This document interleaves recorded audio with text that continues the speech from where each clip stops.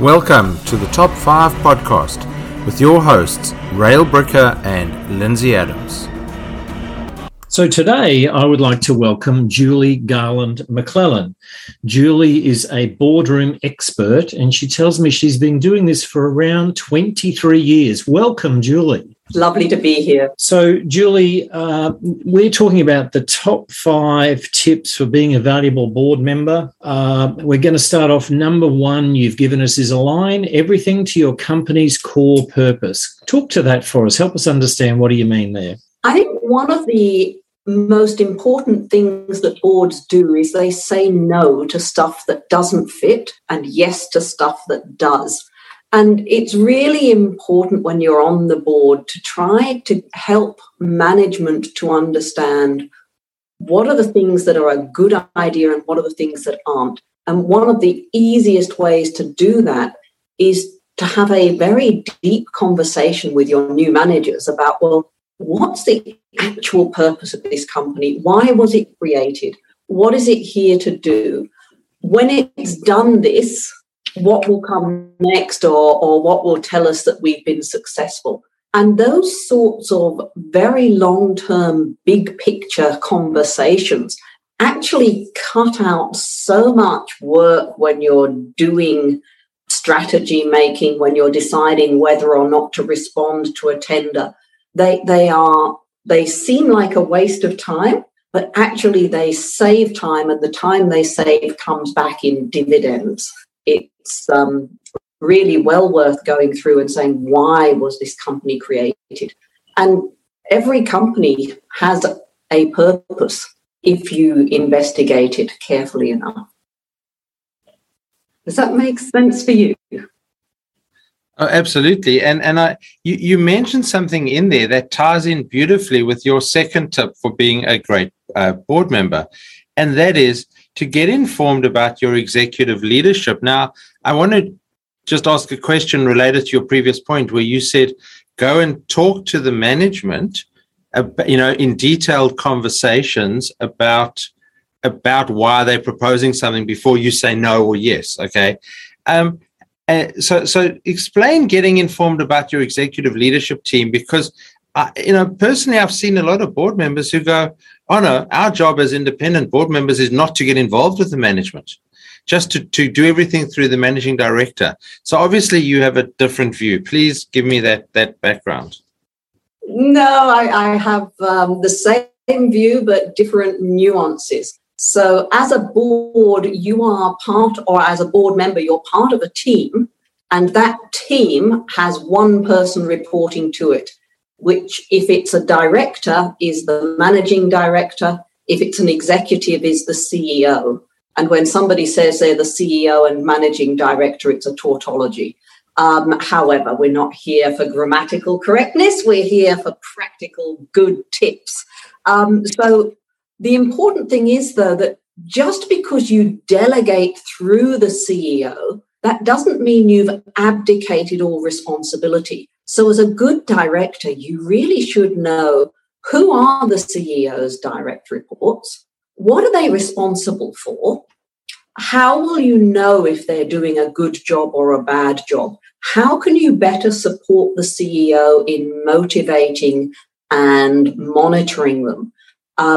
At some stage every year, you should sit down with the CEO and talk through the CEO's recommendations for bonuses, training, promotions, and other arrangements around those team members. So it's absolutely essential that you know who these people are, you know how their success is going to be measured, and you know how well they're doing in achieving that success. But that's completely separate from getting involved in managing those people, which is very much the job of the CEO or the managing director.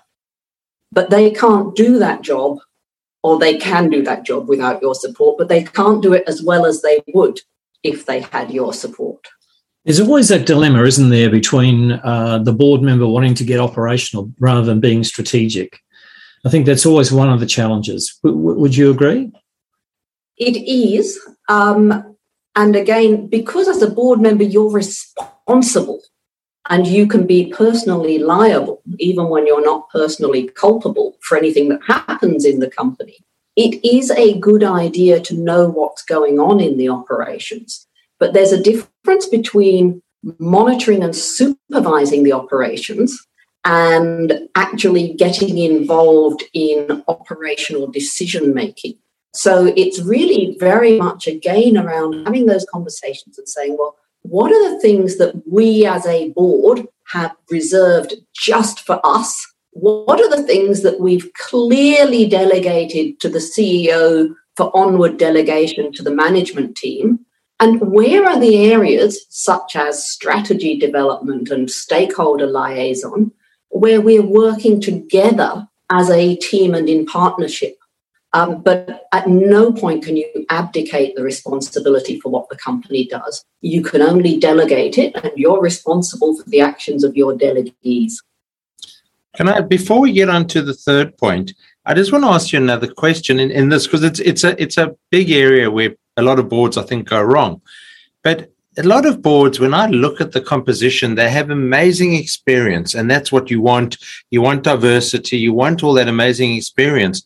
Should the board members make themselves available if the C-suite want to consult with them on their area of expertise, or should it all still be funneled through the CEO, managing director? I work on the theory that you should make yourself available. You're there to help, and you damn well should.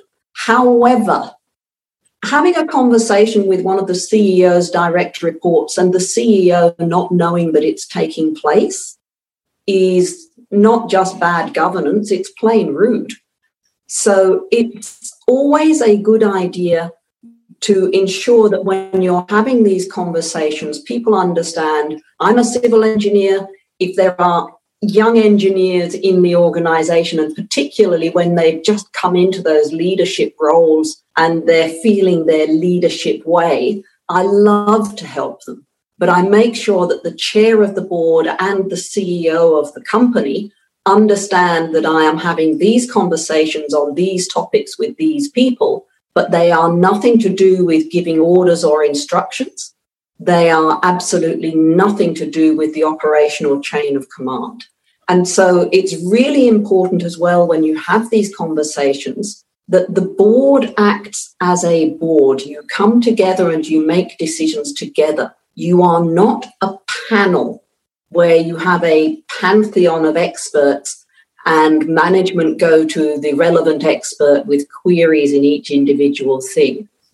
You have to, even if it's not your area, so if I'm on a board with somebody who's an expert in financial reporting, I still have to understand our annual reports. I still have to be personally comfortable that they meet the standards for annual reports, that things are clear and things are correct and things are well expressed. I can rely on that expert only to the extent in which I've made my own diligent, specific and independent inquiries into that matter. So these are things that the board should discuss and all directors should be comfortable with. So when you have what we call a back channel conversation, you just have to make sure that that never usurps a decision that the board should be making. It's always a conversation to help the executive, who will then come back to the board at the appropriate time for the appropriate decisions. Okay, so I think this leads us nicely into number 3. And the point that you've raised here, top tip number 3, is see the company through the eyes of your stakeholders. So expand on that for us. Yes, there's an awful lot being said at the moment because of Mr. Fink and BlackRock about stakeholder capitalism. But I'm not talking about running the organization for the benefit of any one group of stakeholders. That includes the shareholders. They're an important stakeholder group, but they are one of many. As a director, you owe your duty to the company itself. But to discharge that duty, you need to understand these different groups. And so particularly, I would be very impatient, for example, with the recently appointed chair of a large supermarket chain, who, when asked about the price of, I think it was lentils they asked him the price of, said, "Oh, I never go shopping. In fact, probably the only times I've been in a supermarket in the last couple of years, and I've only been into one 2 or 3 times. And I thought, well, that's ridiculous, because your customers are a key stakeholder group. If you don't know what your supermarkets are like from a customer perspective, how on earth can you make good strategic decisions about how to serve the customers and what to do? So if you look at another chair of a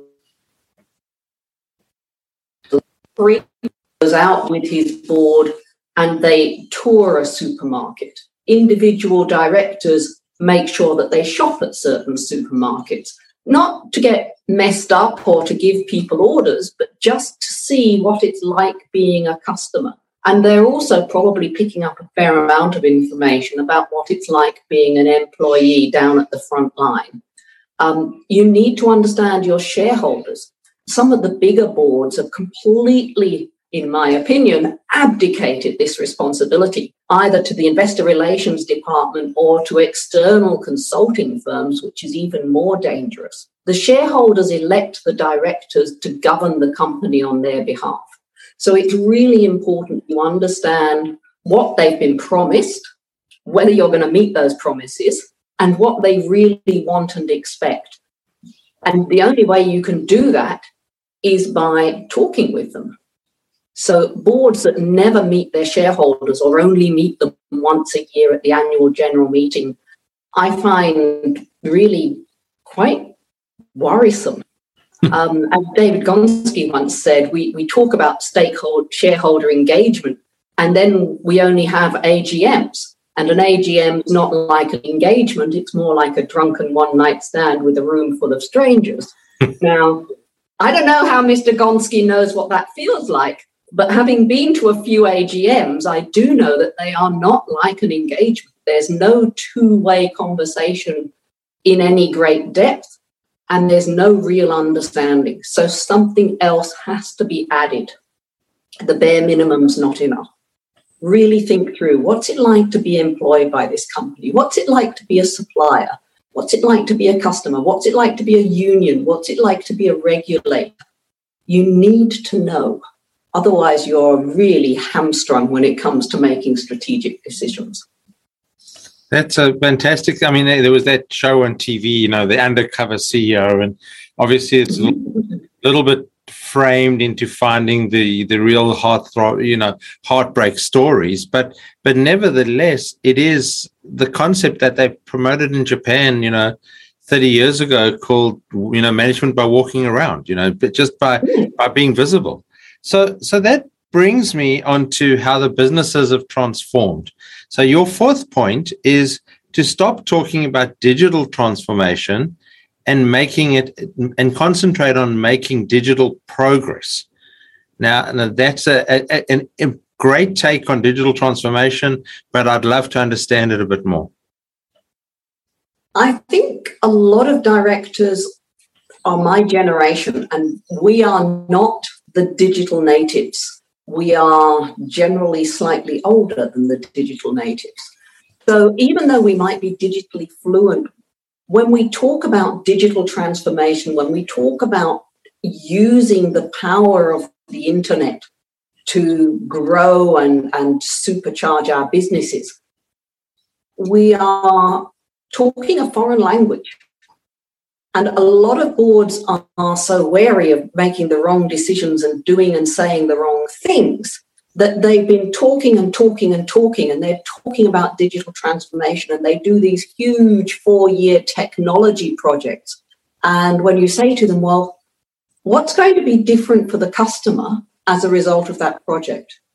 Well, all of our back office is going to be online. And how much money are you going to save from that? I don't know. It's costing us a fortune.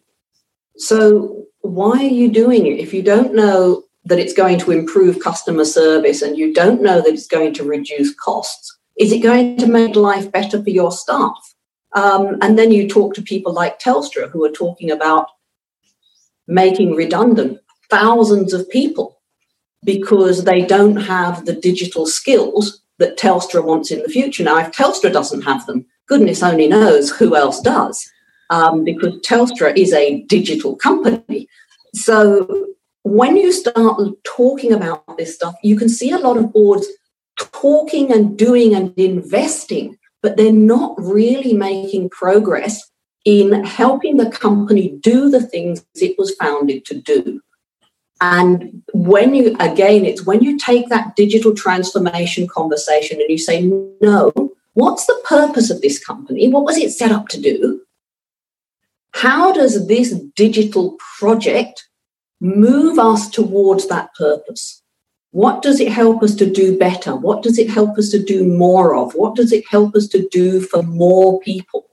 And that's when you start making progress. And it might not be huge projects. It might only be little things that change, but you're making progress. And you're making progress strategically towards your purpose, not following the latest fads and making the consulting firms wealthier than they already are. Okay, so top tip number 5, train your board. This sounds straightforward, but I know it's not always that simple. Help us understand.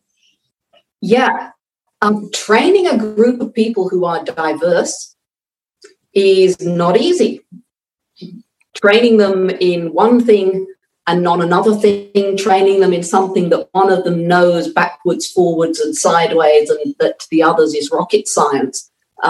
Again, difficult. So training your board, I always say that if you are a director, you should always be learning.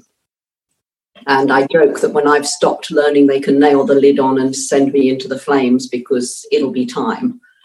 But getting yourself into that mode of saying, right, what does this board need?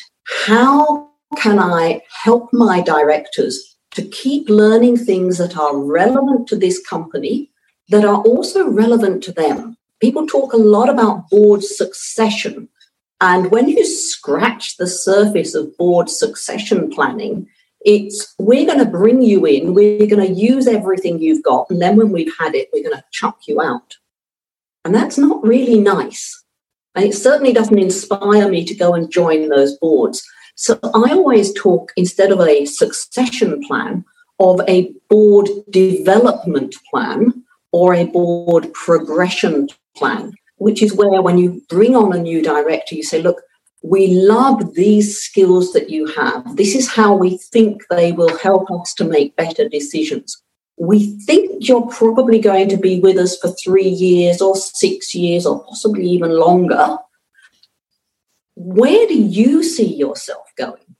Where's your next board after this one? What do you need to learn to be attractive to that board? Who do you need to meet? What projects and people within our organisation do you need to get to know about so that you can continue to add value to yourself as a director and continue to progress in your personal purpose, as well as helping this board progress towards the company's purpose? And this is where you start then having individual development things for certain directors. You might have one director that you particularly want to speak at a conference for you. You might have another director that you send to Silicon Valley to learn about something there. You might have a director who's actually absolute whiz kid at their technology, but you send them off to go and do Governance 101 and the company director's course. And then you might have, for example, somebody come in and talk about AI analytics or data governance for the whole board.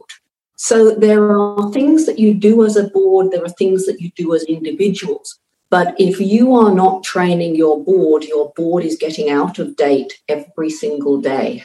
And as a company, if you are being led by people who are out of date, the writing's on the wall and it isn't saying anything very nice.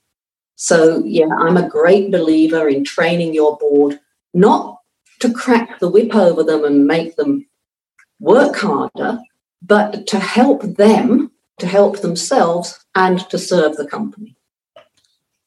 Julie, that's actually a great segue, because part of the Top 5 podcast is to help our listeners help themselves and improve themselves.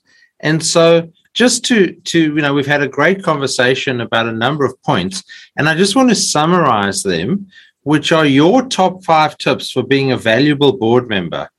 And the first one was to align everything to your company's core purpose. The second was to get informed about your executive leadership team. The third was to see the company through the eyes of your stakeholders.